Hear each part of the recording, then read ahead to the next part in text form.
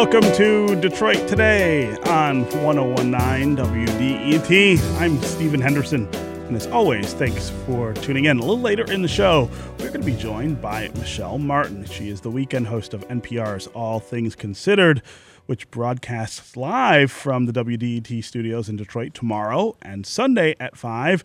She is in town for the 50th anniversary of the 1967 uprising. Her show is broadcasting from here, talking to people about that anniversary, looking back 50 years, looking forward at what has happened since then and what might transpire for us in the future. And she and I are going to have a conversation about those things as well as her storied career at NPR, and we'll talk about some other things as well. So you want to stay tuned to that, a real special opportunity for us to have Michelle Martin here in Detroit and here at the WDET studios. But up first, it is Friday, and on Fridays, we try to invite someone in to wrap up the week's news who sees the world a little differently than I do, someone who sits maybe on the other side of the political spectrum. And in that role, again, this week is Matt Resch. He is principal at the Resch Strategies PR firm, former spokesperson for the former lieutenant governor of the state of Michigan, Dick Posthumus.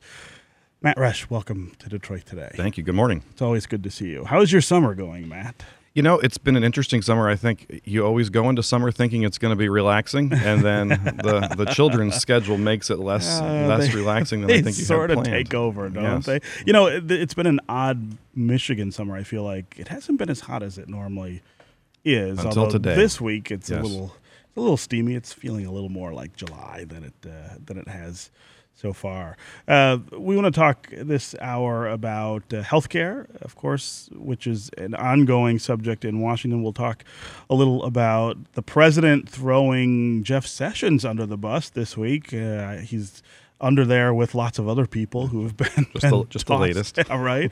We'll talk a little about John McCain and the prospects for him, not just personally, but also politically. And I want to talk about the Michigan governor's race, which got a little more or maybe less interesting this week, depending on your perspective. If you want to join the conversation on any of those topics, feel free to call us at 313-577-1019. That's the number on the phones, 313-577-1019. You can also go to the WDET Facebook page and put your comments there.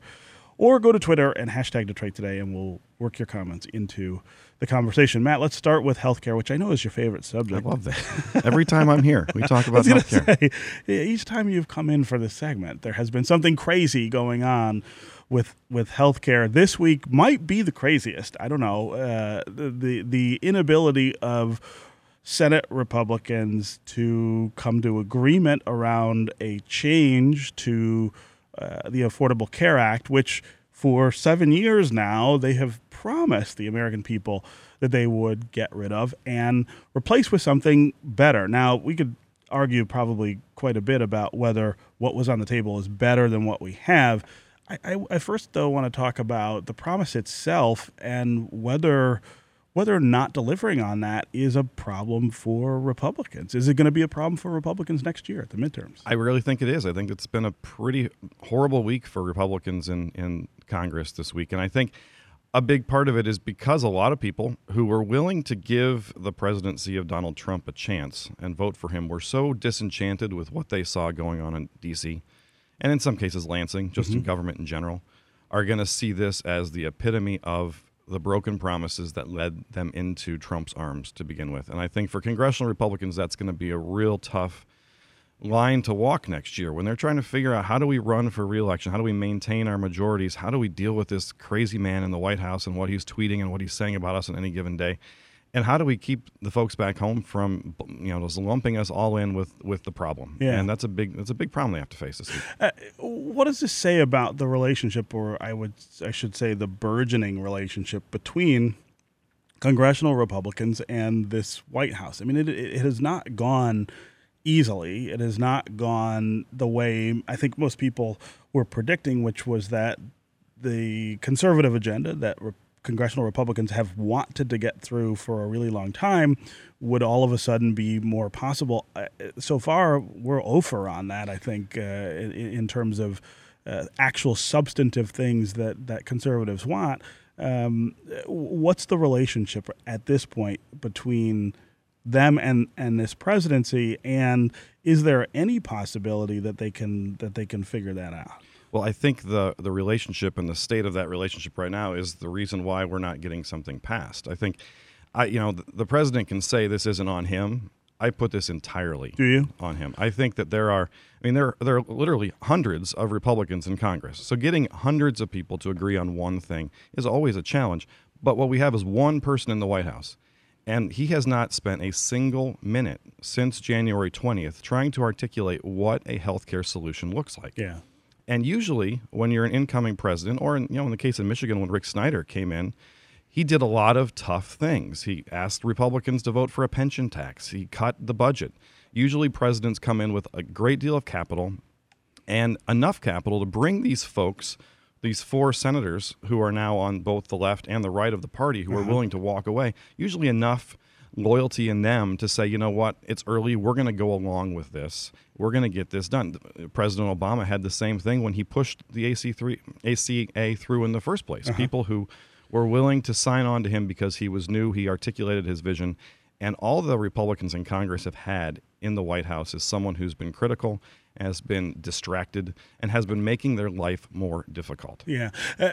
Do you feel like congressional Republicans at some point will say the potential tarnish from this loony White House, and there's really not many other accurate ways to describe the things that we're saying, at some point, is there a need to distance from that and to say, you know what, yes, this is nominally a member of our party, nominally somebody who could help us get some things done, but the damage here from his erratic behavior, from his lack of ability to work with us is just too much. I certainly think for those members of Congress who have their own persona already built up, who have a reputation, who are known within their voter bases, will do that. They're already doing that. If you've got 4 senators who are willing to, within minutes of Senator McConnell putting out his new plan, to say, no, I'm not going to vote for that, they're already distancing themselves from what's going to happen. I think where it's going to be interesting is to see candidates for open seats or newer people who don't have a record yet or a name ID or a reputation to run on, because the president still is remarkably popular with the Republican base.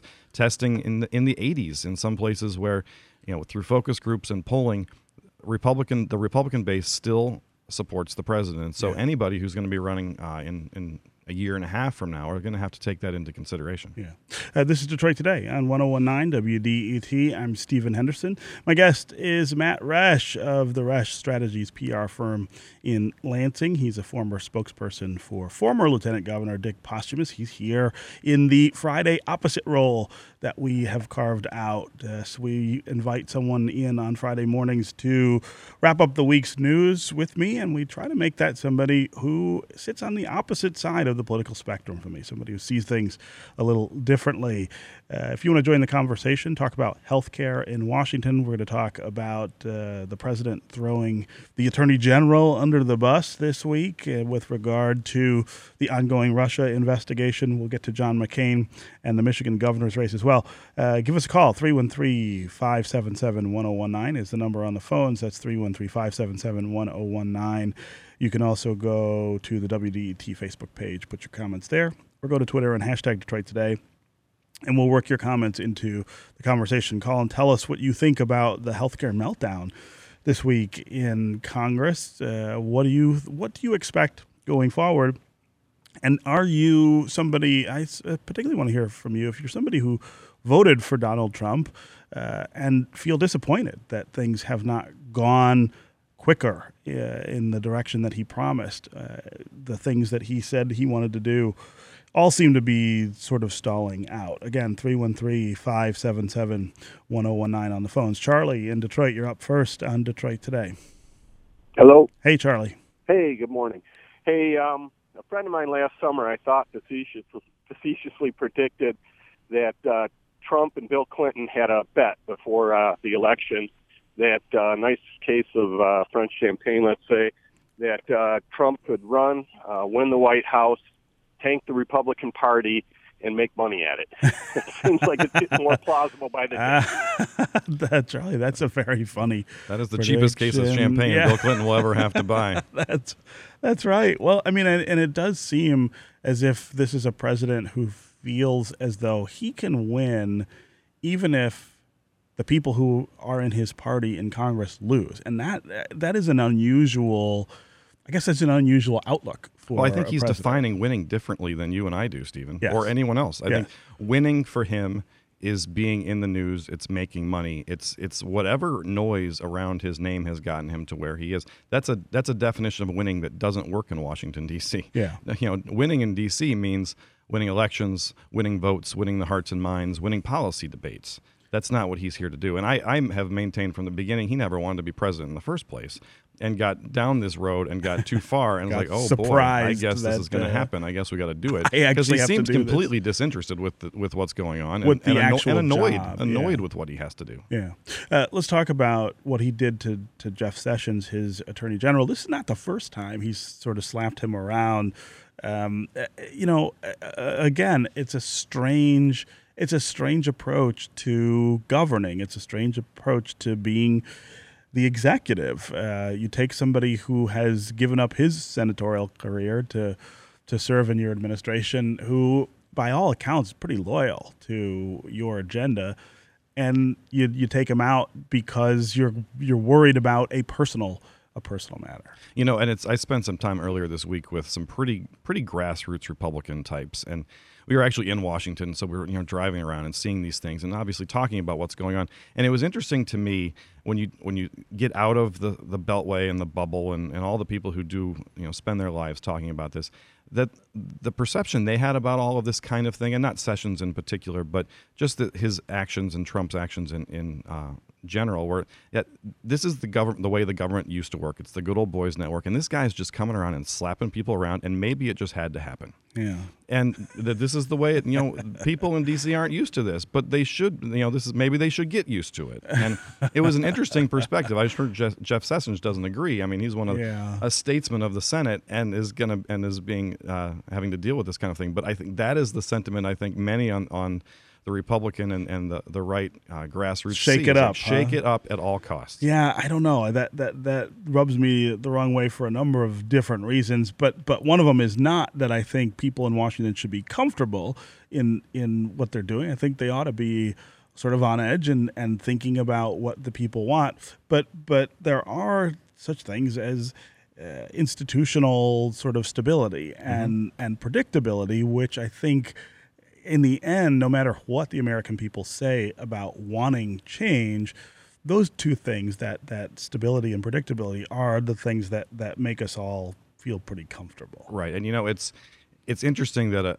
a man like Donald Trump, who is facing all of the things he's facing with the independent counsel and the Russian investigations and even early calls for impeachment, at this point is fighting with his friends and pushing away the people who at some point he is going to need to stand with him. Yeah.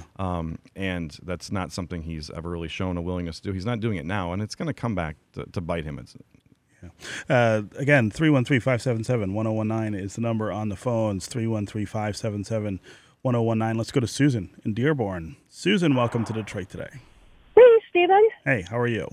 Very good, very good. Just want to say, love your show. It makes me think. Oh, thank you. Well, we appreciate that. My comment was, no questions really, but my comment was watching the Republicans for 7 years screaming about the Affordable Care Act, how terrible it is and we have to fix it. You think they would have started working on it right away, but they're like the kids that knew they had the school assignment due, and they put it off until the very last minute. And now they're cobbling something together out of last minute sort of rush, right? Exactly. If I was the teacher, I would be looking at them, ripping that up and saying, I'm calling your parents. Why did you wait so long? Yeah, right. Right, Susan, that's a great observation. Can I say in Republicans' defense, go ahead, please, Matt. that it's not all that different than when the Democrats took control of the Congress and President Obama after campaigning for years about health care reform and doing doing something like the ACA to have arrived and not have any idea what they were going to do or how they were going to do it. Right. And the process that then came. Now, granted, they came. Well, it took a year. They came to something, but they didn't come. They weren't talking about their details and their 10-point plans when they were running. They were just saying, "Let's fix healthcare." That's and true. then they got there and they tried to do it. Right. But I mean here. Do you admit that the Republican answer to that has been not to sort of think about it and not to debate about it, but to rush something through without any even floor debate, which I think is unprecedented for something of this size, and say, well, here's our fix. Right. And I guess, again, I put this on the president because if Paul Ryan has a plan, Mitch McConnell has a plan, people in the Congress have plans. Marco Rubio had a plan. Yeah. They all the other candidates for president had a plan. And had they been inaugurated, the staffs of the Congress and the White House would have gotten together and messaged and planned out what they were going to do. And there would have been, people would have agreed and disagreed with whatever that was, but there would have been an articulate messaging of a healthcare alternative. Right. That's not happening. If it had come from the White House. Yeah, if there was a president there who was interested in these kinds of details, who had come with a plan, then those members of Congress right now who are out there thinking the only thing I've got on my side is a Twitter addicted president, right, who I'm not going to get behind, that would have had a president who was leading a conversation, and they would have felt comfortable following in line and supporting a plan. No, I think that's probably a pretty spot on analysis. Let's talk quickly about John McCain. One of the, I think, most respected statesmen in the Senate, and his health now seems to be threatening that status for him. And of course, there's a sad personal narrative there that's unfolding. I mean, this is one of the people, I think, whether you're a Democrat or a Republican, there's tremendous respect for the things that he's done for this country.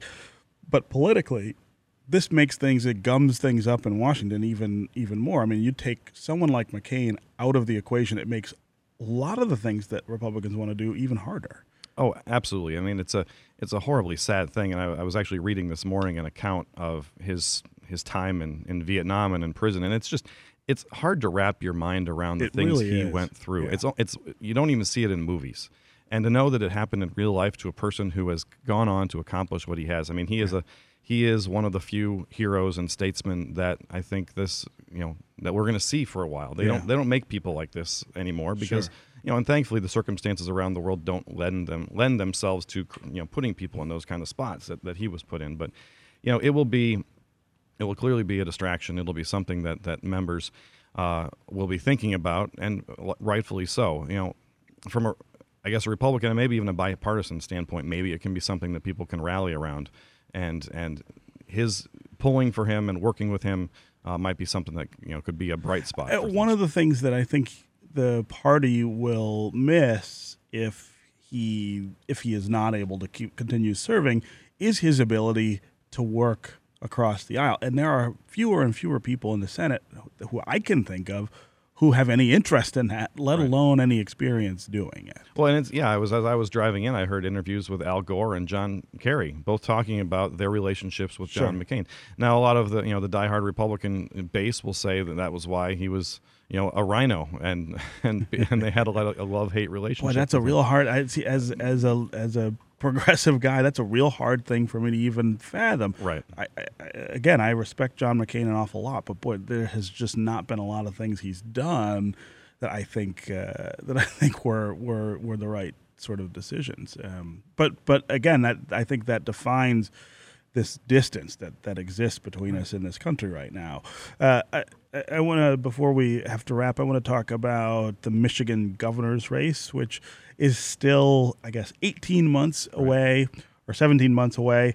But it heated up a little this week when Mark Bernstein, who is a regent at the University of Michigan, prominent trial lawyer, decided not to run for the Democratic nomination. And I'll say up front, Mark Bernstein's been a friend of mine for a very long time. We went to college together. I have very deep personal feelings about him.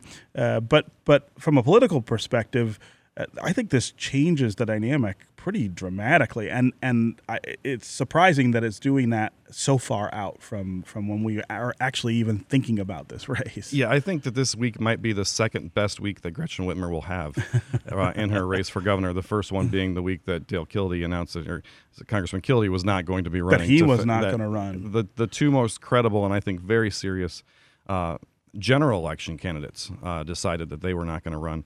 And I think that I'm surprised. I hope I don't eat these words, but I am surprised that she has cleared the field to this point, and that she looks to be the Democrats' candidate, because this is, when you look at the political landscape, you've got 8 years of Republican governor. This is going to be tough for Republicans to hold, regardless. It has not happened since, I believe, maybe the 50s or the 40s that an incumbent party has been able to elect the next governor. And so you throw the Trump effect into the midterm elections.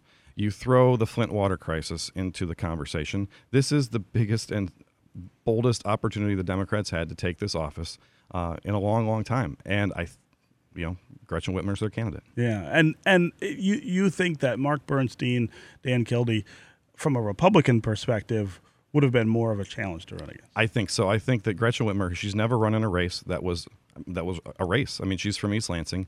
State House member, state senator, has never had any kind of tough race she's had to face.